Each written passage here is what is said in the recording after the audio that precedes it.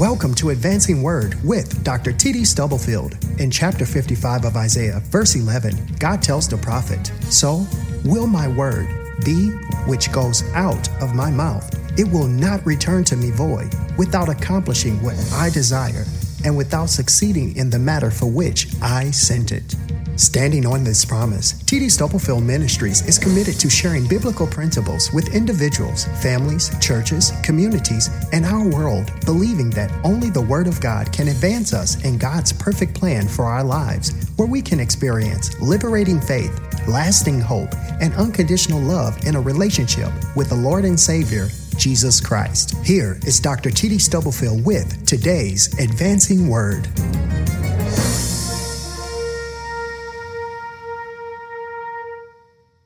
We're looking at Luke chapter 2, verses 25 through 32. Let us begin reading. "And behold, there was a man in Jerusalem whose name was Simeon, and the same man was just and devout, waiting for the consolation of Israel. And the Holy Ghost was upon him. And it was revealed unto him by the Holy Ghost that he should not see death before he had seen the Lord's Christ. And he came by the Spirit into the temple, and when the parents brought in the child Jesus to do for him after the custom of the law, then took he him up in his arms, and blessed God, and said, Lord, now lettest thou thy servant depart in peace according to thy word. For mine eyes have seen thy salvation, which thou hast prepared before the face of all people." May God bless his word. This morning, I want to preach about the worth in waiting. I want to preach about the worth, W-O-R-T-H, in waiting. Waiting on God is the focus of this particular part of chapter 2 of the Gospel of Luke. There's worth in waiting. Some here today, even as I have announced this subject, you've been waiting for some time for your blessing. You've been praying about something, you've been talking to God about something, and it seems like the prayers have fallen on deaf ears. A lot of us have gotten in trouble because we quit waiting and started trying to work things out ourselves. Some of us in trouble today. We're in trouble in relationships. We're in trouble on our job. We're in trouble in our finances because we took off and we landed without clearance. I'm telling you, there's worth in waiting. Simeon was an aged and devout Jew who was among those who looked for the redemption in Jerusalem. This man, whose name means hearing, his name means hearing, was righteous before men and reverent before God. It was no small matter that he was a witness to the sublime yet superb spectacle of God coming into this world in a new way. Simeon shows us that there is worth in waiting, and that serving the Lord will pay off after a while. When our hopes are fulfilled, serving the Lord will pay off. And in this text, when his hopes are fulfilled, when his prayer is answered, when his dream comes true, he launches into a prayer of praise, which the ancient church called the Nunc Dimittis, based on the two words in Latin of the first part of his prayer. Now letteth thy servant depart in peace. But when his prayer was answered, y'all know what it's like. When you've been praying through something and God answers your prayer, Simeon shows us there's worth in waiting. And so when I saw it in the text, I had to ask the text a question. Why is there for Simeon worth in waiting? What is it about this brother and his response, his actions in this passage and in its context that would reveal to us in this particular culture, in this particular age of instant gratification, what is it about him that would remind us that there is worth in waiting? When I asked the question of the text, a few things emerged, and I want to share them with you. why Simeon was blessed in waiting, why he learned that there was worth in waiting. First of all, the right point. And you might put in parentheses, those of you who are taking notes, the right point of time. Now, the gospel writer Luke is careful to annotate this passage with time. There's a very carefully drawn and detailed timeline. Simeon's calendar, he was blessed. He found worth in waiting because his calendar or his clock was synchronized with God's calendar. I'm not making it up. It's in the text. Luke, the historian, Luke is careful to give us historic chronological detail to let us know that this occurred at a particular point at a particular time. Approximately 40 days after the birth of the child, Jesus, and 32 days after his circumcision, Joseph and Mary brought Jesus to Jerusalem to present him to the Lord. There is, and I don't have time to appreciate it all, but there is in this text a fusion of 3 different Jewish rituals relating to the birth of a child.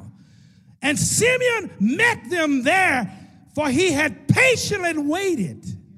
He had patiently waited, and he was not on his time, but he was on God's time. You'll find there's worth in waiting when you get on God's time.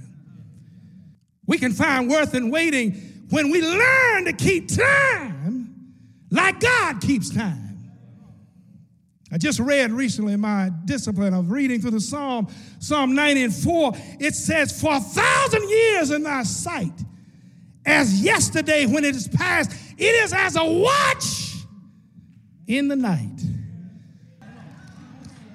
He was at the right point. He synchronized his time with God's time. There's some historical traditions that said that he was 113 years old. He'd been waiting a long time, but it was nothing compared to God's time. Oh, he was at the right point. But I want to say something else. He found worth in waiting because he was at the right place. Not just the right point, but the right place. See, we read this so quickly, we miss what is just implicit in the text.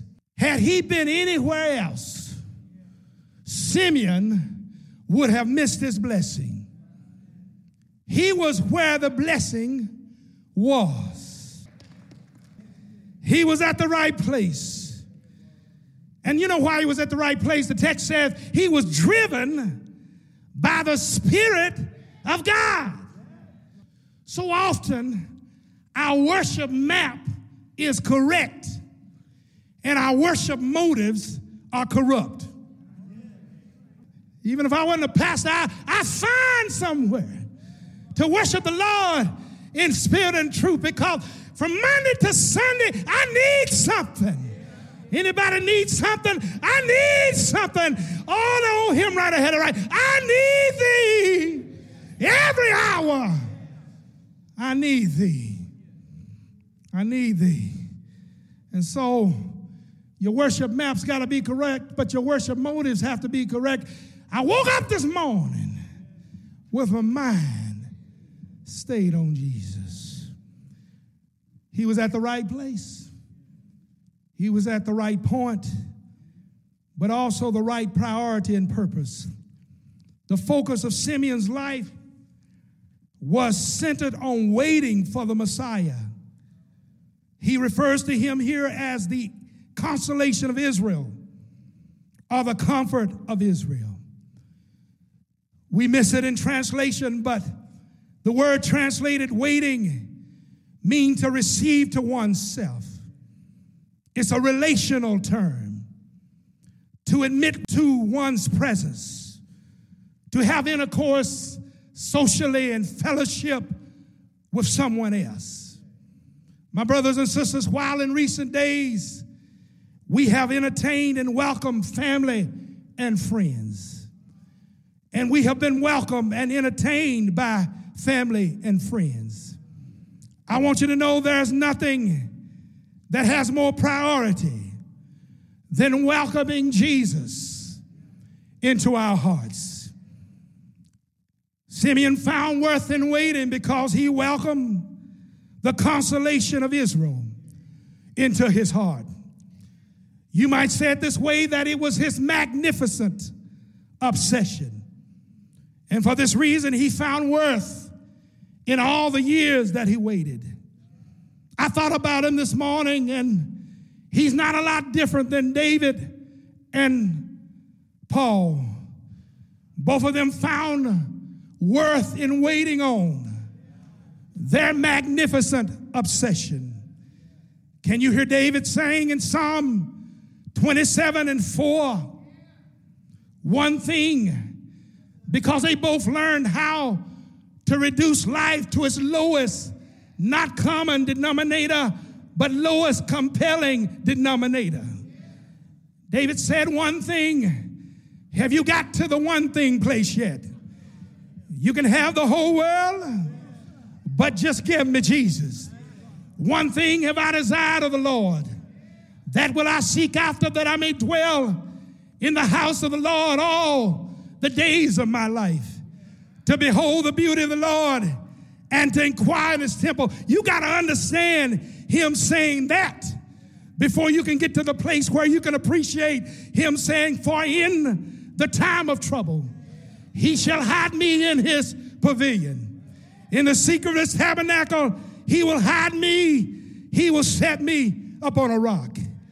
Paul comes along with a similar focus in Philippians 2:13 and 14. He says, brethren, I count myself not to have apprehended, but when I look at my degrees, I'm paraphrasing here, when I look at my pedigrees, when I look at my standing and status in the tribe of Benjamin, when I look at my collegial relationships to the Sanhedrin, he said, one thing I do,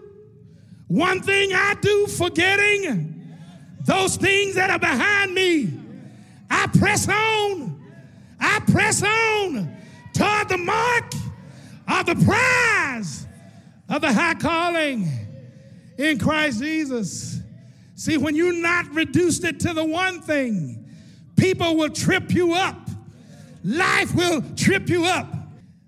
Simeon saw something he'd been looking for a long time, and it made it worth the waiting.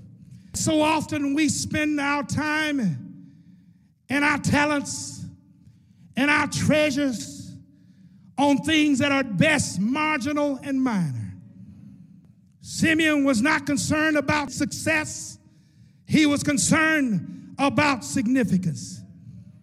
He understood, he would have understood what Jesus said a few years later when he said, seek first the kingdom of God and his righteousness, and all these other things will be added unto you. Sometimes the worth in waiting is missed because we put our priorities on the wrong thing. C.S. Lewis said it this way. He says, if you aim at heaven, you'll get earth thrown in. But if you just aim at the earth, you'll miss earth and heaven. What are you aiming at today? Simeon aimed at the Lord because he had right priorities and a right purpose. There's a right person in this text. The most moving moment in this passage is when Simeon meets Joseph and Mary and the baby Jesus for the first time. And immediately we get the sense there's no small talk. There's no conversation. He's been waiting too long. He says, give me the baby. And he places the baby in his arms. My brothers and sisters, this was no time for detachment, disengagement, or distancing. And so you can't have a distant relationship with the Lord. See, what it really means to be a child of God is to know in your heart that he holds you in his arms, but also to have the joy and benefit, no matter what life gives you, to know that you hold him in your arms. Because if you hold him And if you hold on to him, he will take care. Won't he do it? He will take care of you. Yes, he will. The job may lay you off.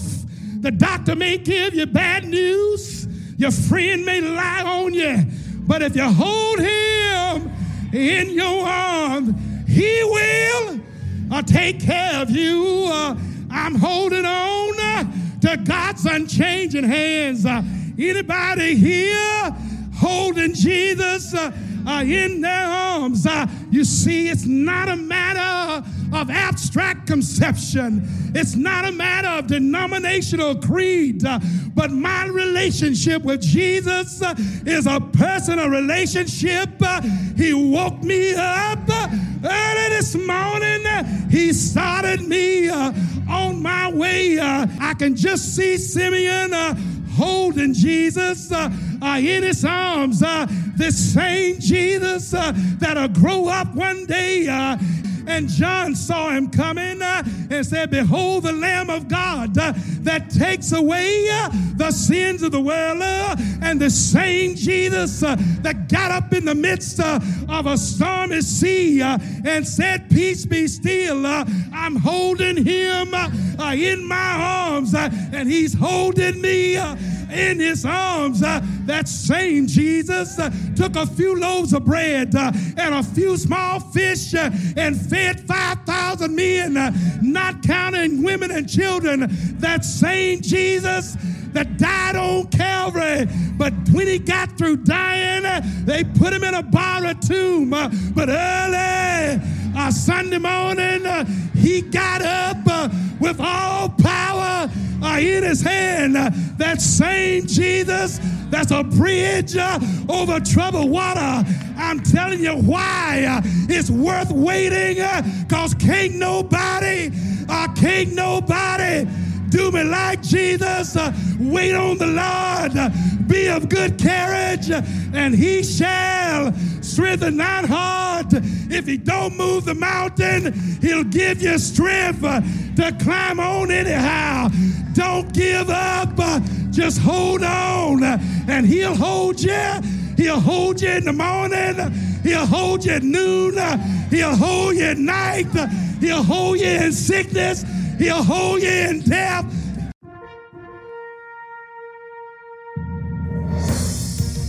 You have been listening to Advancing Word with Dr. T.D. Stubblefield. We pray that you have been encouraged with what your ears have heard and your hearts have felt. Explore our website at tdstubblefield.org for more information about us and to obtain resources provided by T.D. Stubblefield Ministries.